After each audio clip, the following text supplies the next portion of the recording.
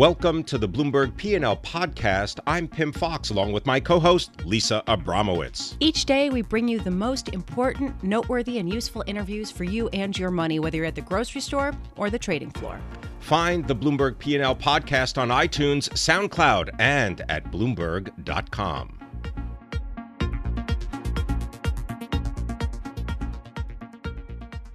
It is St. Patrick's Day on this Friday, and we are so honored to have with us Marian Harkin, who is the European Union Parliament member representing Ireland. She also earlier served in Ireland's Parliament and is a member, of course, of the EU Parliament's Economic and Monetary Affairs Committee. We are so glad to have you with us, Marian. Thank you so much for joining us. I want to start with the Brexit vote and the consequence that a lot of financial institutions are talking about moving from London to some other city that could be potentially give them passporting rights. Dublin has emerged as a popular option. What is Dublin doing to make sure they are the most popular option? Well, the passporting issue is going to be major for the City of London. And as you say, we are in the market. And already a number of companies have said that they're going to base some of their operations from Dublin. We're not getting them all. Some of them are going to Luxembourg. And in fact, there was a bit of a spat recently between one of the Irish ministers and the Luxembourg minister about the regulatory system. About AIG, right? That's right. It had to do with AIG, the insurance company moving their European headquarters to Luxembourg. That's it. It's really about supervisory systems, who is going to supervise the regulation. And at European level, that is not harmonised yet. So it's every man, woman or country for themselves to some extent. Wait. I'm not sure that I totally understand this. In other words, it means that the different regulatory bodies can offer lighter regulation of certain banking institutions if they come to them. Supervision, right? Yeah, they are. They're not supposed to, but the supervision isn't there to the extent that it needs to be to make sure that we have a harmonised regulatory system. So in other words, as banks are deciding where to move their headquarters to remain in this sort of passporting system, that's a major consideration. Well, it is. It has emerged. And the European body who's in charge of this also raised concerns, not just the Irish minister.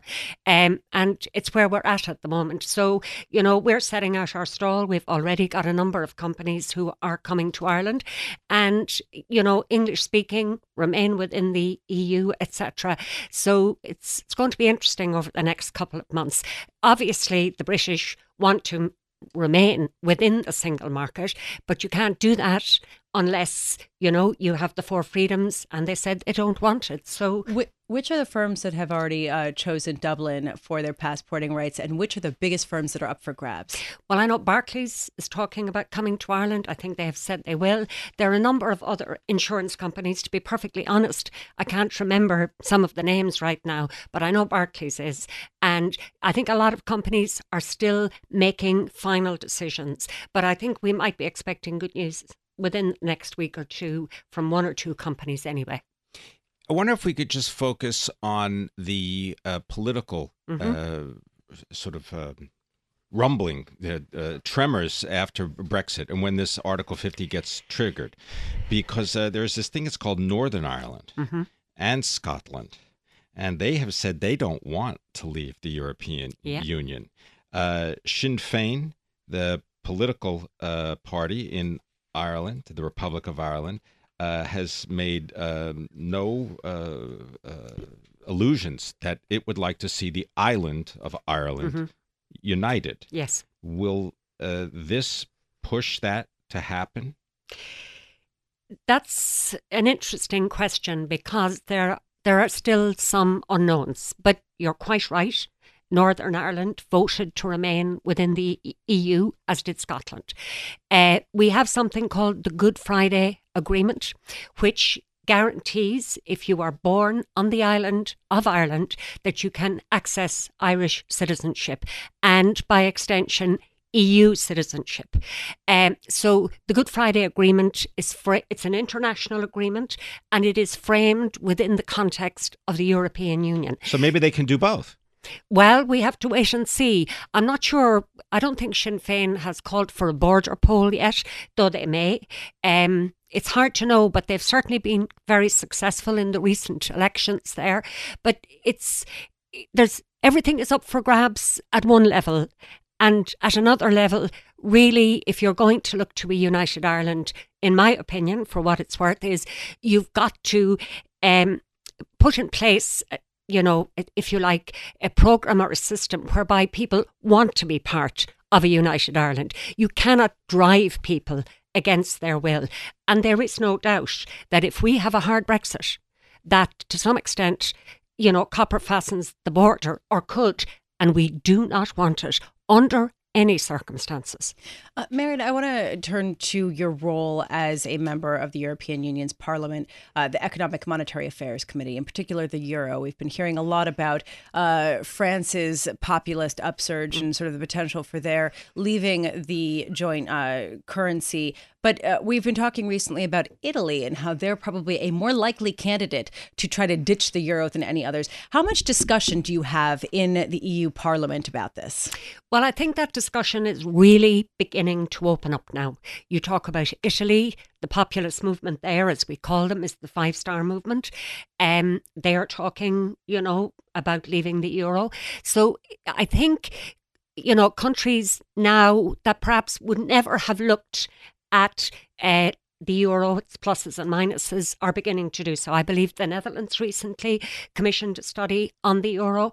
And I think while I see the euro remaining for the next number of years, I think the future of the euro will be determined to some extent by what happens to the EU. Juncker recently came up with his 5 options for the EU. In other words, do we integrate further? Do we have what do you call a coalition of the willing, where those who want to integrate further do so and the rest stand back? Do we pare back, give more power back to member states, etc.? Do we just remain as we are? So there are a lot of options there, and I think that the political option will determine what happens with the euro. With this particular committee, do you talk about contingency plans if there is a vote to exit the joint currency? No, that hasn't been raised, but, we have to wait and see. In the Netherlands, the centre held, we can see that. Will that happen in France? It seems as if Macron, who's the centrist candidate, now might even, they say, win the first round. Up to this, they thought Le Pen might. But we have a way to go yet. But if it holds in France, I think that means things return to some kind of stability for a while. But you mentioned Italy, it's down the line. So it's a time of change in Europe. And I think Jean-Claude Juncker, who's the president of the Commission, is trying to shape that change politically before events overtake us. Well, we look forward to having you guide us and give us information about those events in the future. I want to thank you for being with us. Marian Harkin, a member of the European Union Parliament's Economic and Monetary Affairs Committee.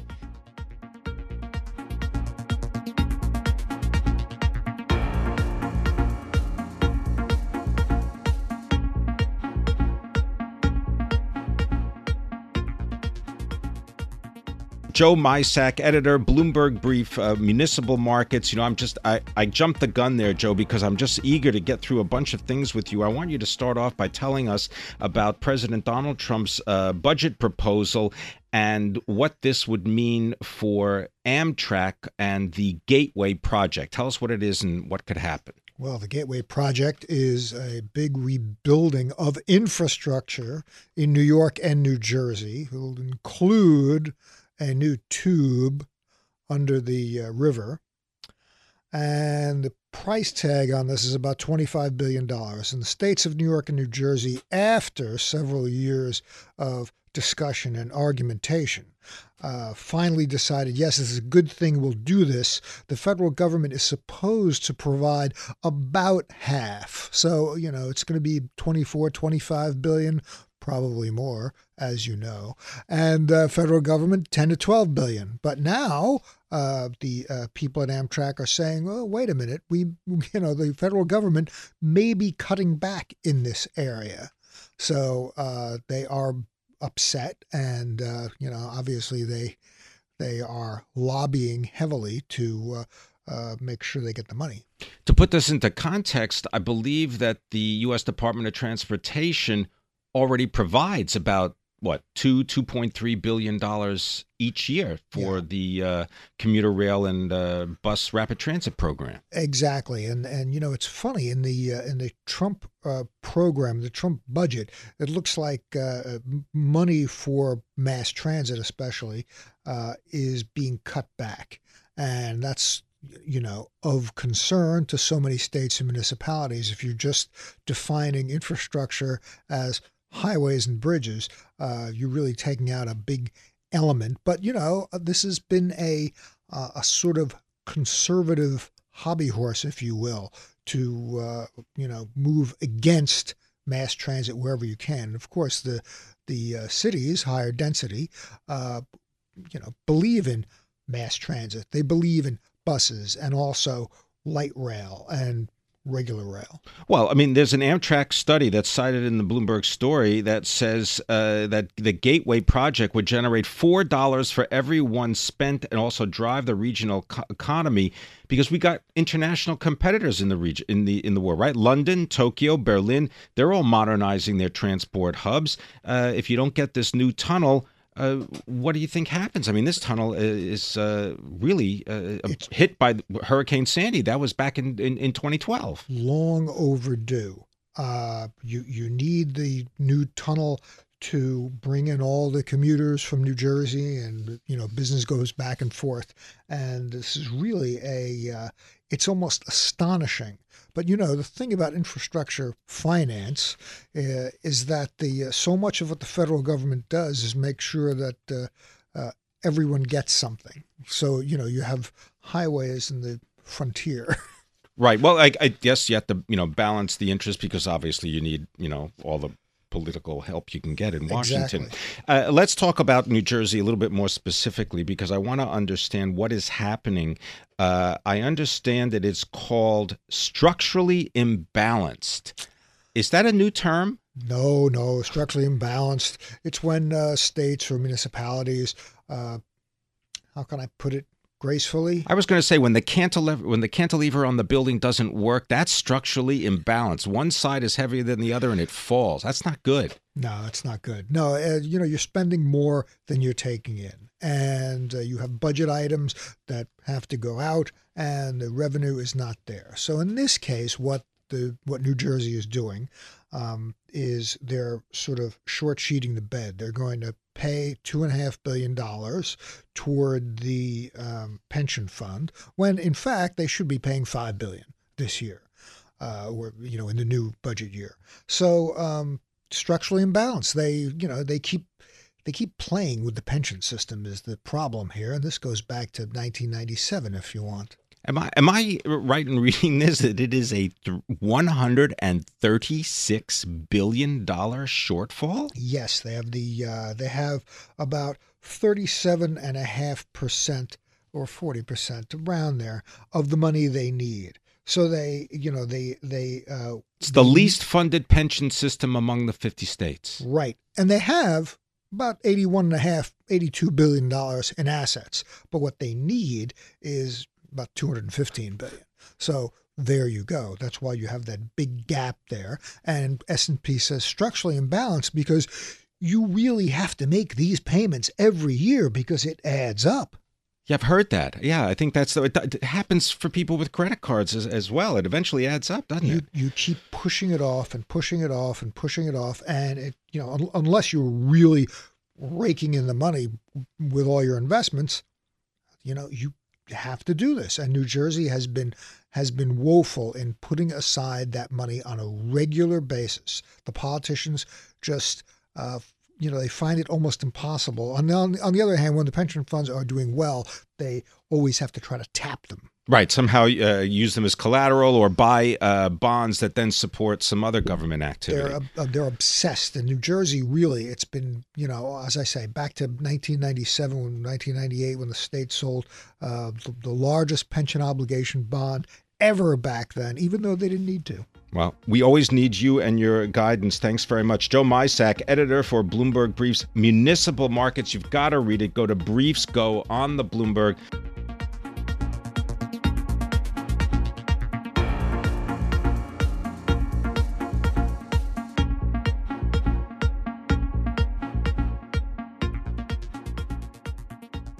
Well, a border adjustment tax, personal and corporate tax reform. Brian Reardon is a senior advisor to Venn Strategies. He's also former special assistant to President George W. Bush for economic policy and was principal tax aide at the President's National Economic Council. Brian Reardon, thank you very much for being with us. Thank you for having me. Tell us about the border adjustment tax. How do you believe it would work, and what would be some of its ramifications? Sure. So I think one of the challenges that we have is in talking about the border adjustment, it's gotten all the attention, and what's lost is the broader plan. So it's not actually a border adjustment tax. It's a border adjustment of the new cash flow tax that's envisioned in the House blueprint. So what they're going to do is they're first going to repeal the business income tax that everybody uses right now. Second, they're going to impose a cash flow tax, which means that you get full expensing. It means that we're moving to territorial. It means you get lower rates, 20% for corporations, 25% for pass-throughs. And then what they're going to do is they're going to border adjust it just the same way that all our trading partners border adjust their value-added taxes. So the bottom line is that you're going to pay lower rates, and when you produce something here, you're no longer going to pay a higher tax than, say, something that's imported from another country and brought here and sold here in the United States. So it's going to put U.S. producers and U.S. workers on a level playing field with everybody else in the world. By doing the same border adjustment to their tax codes that they do, we're going to do it here. And is there evidence that this will have the desired effect to increase manufacturing and production in the United States? Well, and that's another thing that you got to be real careful about. So the pro-growth, pro-worker, pro-wage provisions in the plan are the lower rates, the move to expensing. So if you build a factory, you buy a piece of equipment, you've got inventory, you get to write it off immediately. You don't have to depreciate it over, in the case of buildings, almost 40 years. So that's the part that's going to make investment in the United States, production in the United States more attractive, which means you get more investment, which means higher wages for workers, more jobs. That's where the workers are going to be better off. Those are the provisions that do that. The border adjustment just does three things. One, because we run trade surpluses, it raises some revenue so we can get the rates down to more competitive levels. Two, in moving to territorial, right, where we're just going to look at business activity in the United States from now on. We're no longer going to chase business income when it's earned in overseas jurisdictions. You got to figure out a way to enforce that, right? So that businesses don't continue to shift their income to lower tax jurisdictions like Ireland. The border adjustment does that because what it does is effectively say, you can move your income, you can move your IP, you can move all that stuff wherever you want, but as long as you're bringing product back to the United States to sell it, we're going to make sure that taxes are paid at the appropriate level on those products. So it creates the enforcement to the territorial. And then the third thing it does is, as I said, it balances out the tax. So if you produce something here, you produce something elsewhere, and you import it back here, the tax is going to be the same. So American workers will no longer be at a disadvantage. Mr. Reardon, I wonder if you could maybe spell out the likelihood that this will get passed in the form that you describe, because it seems as though there are a lot of things that hinge on each other. And once you open the negotiating process, is there any assurance or any view that we're going to get what you describe? Well, there are no guarantees in life, but one of the things that we're blessed with here is strong leadership in the form of Speaker Ryan, the chairman of the Ways and Means Committee, Kevin Brady. They are determined to make this happen. And as you mentioned, this is a big lift. I mean, what we're talking about here is a dramatic reform of how we tax business income. It's taking our tax system from one of the worst to, in my mind, one of the best in the world. It'll immediately make our tax system much more attractive for businesses than anybody else in the world. And it's not going to be easy to get it across the finish line. Washington doesn't do big, dramatic reforms easily. But why so is that? Let me just stop you there. Why should it be that challenging when you have a Republican majority in the House, a Republican majority, albeit a small one, in the Senate, and a Republican in the White House?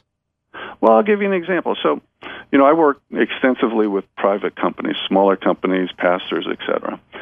And when you talk to folks like that, and you're talking about a new idea like this, it takes them time to get comfortable with it, right? They have to understand what it means in all its ramifications for their business in order to be supportive. So they got to look at not just the border adjustment, but the lower rates, the move to expensing, the interest changes that they're doing, all that stuff. They've got to figure all that out, and that just takes time. The opposition just have to figure out that they don't like one part of it, and then they get activated to fight that one part.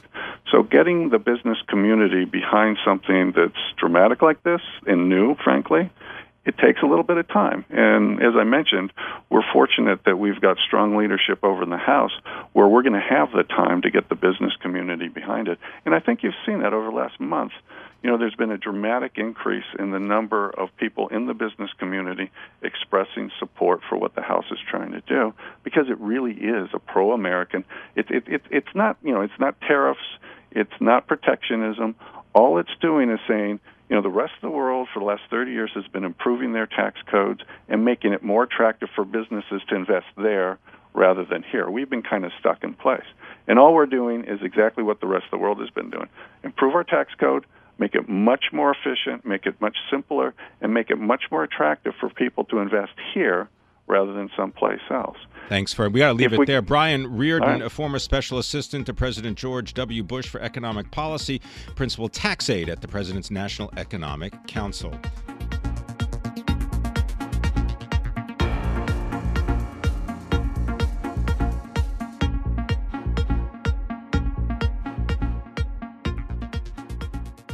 Imagine a third-generation family business that goes public and now has a market cap of more than $2 billion. Here to tell us about it is our own David Scanlan, managing editor for Canada, and he joins us from Toronto. David, a pleasure. Tell us about Dani Reiss. Who is he, and tell us about his business. I'm saving you to give us the secret. Very interesting story. Canada Goose is slowly becoming a household name for its high-end parkas and coats. And it really started off as creating gear for northern explorers. It was a very small company. Enter Dani Reiss into the scene 20 years ago. He just finished school. He was a English and philosophy major, had no interest in joining the family business. He decided he'd help out for a few months to finance some travel to Europe, like a lot of people do after they leave school. But he decided to stick around, and 20 years later, you have this company that, as you say, is worth more than $2 billion, and he's done very well for himself, given their pretty strong debut, their IPO, rather, on the New York and Toronto exchanges yesterday. Yeah, well, I was looking at the stats, and the first day of trading, the stock was up 40%. It's continued its ascent, up 26, now up 7%. This will make a very happy group of investors, including those from Bain & Company. Tell us about their involvement. Yeah, so they bought 70% of the firm 4 years ago. At the time, the company was valued at about $250 million, and now, as you say, it's over $2 billion. So in just a couple of short years, they've done very well. As has Dani Reiss. We spoke to him yesterday, and he was able to pocket about 70 million Canadian just from the IPO for cutting his stake a little bit, but he still has a sizable portion of the company, about 24%, which is worth another $550 million is Canadian dollars. So combined, he's got almost $500 million US dollars. So he's done very well for a guy who was, his initial plan was just to write fiction. So he's come a long way. Well, it's turned into a wonderful reality for him. The products, the prices, and the popularity. Give us the detail. So, as I mentioned, they make these high-end parkas for sub-zero temperatures, but what they've managed to do is transition to sort of a three-season clothing company, if you will. So it's not just the expensive parkas, which do very well in the harsh Canadian winter. What is an expensive parka? How much are we talking about? $1,000 Canadian? No, about $900 to $1,000 US. They can run $1,500 Canadian. So they are not cheap. But what they're doing now is they're branching into lighter coats, which you might wear in spring and fall in New York or Paris or Tokyo, and that's where the growth is going to come from. Their market is getting a little bit saturated in Canada, for example, but they think that they can go three-season, they can sell more coats and do better, and that's why it's trading at such a high multiple right now following the IPO. Store locations. They want to open more brick-and-mortar stores. They do. They have two right now, one in Toronto and one in New York. They plan to open a couple more next year. When I spoke with Dani yesterday, he was hinting Paris and Tokyo seem like logical next steps, but they may add another 15 to 20 over the years. Their approach is that you've got to have some bricks and mortar presence to show off your brand, especially in areas where you are not known. At the same time, you can augment that with some online sales. That's where they're going. What did Bain bring to the company, in addition to the money? Yeah, I think they brought some global expertise, and they think they've helped them develop the brand. And it really is a brand. It's retail, it's fashion. It can be fickle, but there is something about the sort of that rugged Canadian brand that they have captured, and they're exporting it around the world. And we'll see how they do. Well, made in Canada, and that's something that Dani Reiss has said he wants to continue to do. He does. I asked him about the possible border tax and Trump's push to get more manufacturing in the United States. He's saying no. Part of our identity, part of our culture, is that we are made in Canada, and we want to stick with that. Montclair can be viewed as a competitor, the French company, I beg your pardon. Is there a conscious sort of look over the shoulder at what has happened to Montclair as an international brand? I think so. They're very much in the same segments. They're doing very well in Europe, but Canada Goose seems very determined to go right at them in their home market. They're very interested in Germany, Scandinavia, Italy. So it'll be a very interesting competition. Right. I beg your pardon. Milan-based. They're in Italy. That's right. Yes. Yeah. I beg your pardon. The stock there is up 21% so far this year. As the company grows, do they have the management team in order to manage that growth? That's a challenge. Dani's been there for a long time, but it was a much smaller company then. He was, sales of $5-10 million back then. They're closer to $400 million now, and so Bain, they have brought in a lot of new people with a lot of marketing expertise, a lot of brand development, and that's really their challenge now, is try to export this brand. Well, not only that, but I noted from your piece, taking a look at their succession policy or decision-making process for that, Dani Reiss spoke to that issue. Yes, well, he's certainly aware that he needs help. It's a new company. It's a small board. He talked later to me about expanding that, bringing in more expertise, bringing more women. Interestingly, there's not a single woman on the board right now, and he's aware of that. He thinks diversity is important to him, and you'd have to imagine, I don't have the stats, but I'd imagine a lot of those coats are being bought by women, so that would make sense. Well, I was just going to refer to the third-generation family business curse that many people describe. Oh, right, yes, yeah. And I think he figures that he's going to be okay because it was never preordained. A lot of times you get third generation sons and daughters who are sort of forced into taking over the company when they don't have much interest. In his case, it was the opposite. He had no interest, but he sort of fell in love with it and sort of developed a passion for it. All right. Well, David, just last point to you, David. Do you have a Canada Goose? I do not. Oh. Maybe they must be for fashionistas, because boy, you see them almost everywhere, and it's not that cold. Yeah, no, and everyone who has them really raves about them. So next winter, maybe, Pim. All right. Well, you can aspire, as did Dani Reiss, aspiring to be a writer, now a millionaire running Canada Goose. Thanks very much. The shares of Canada Goose up about 6.5% right now.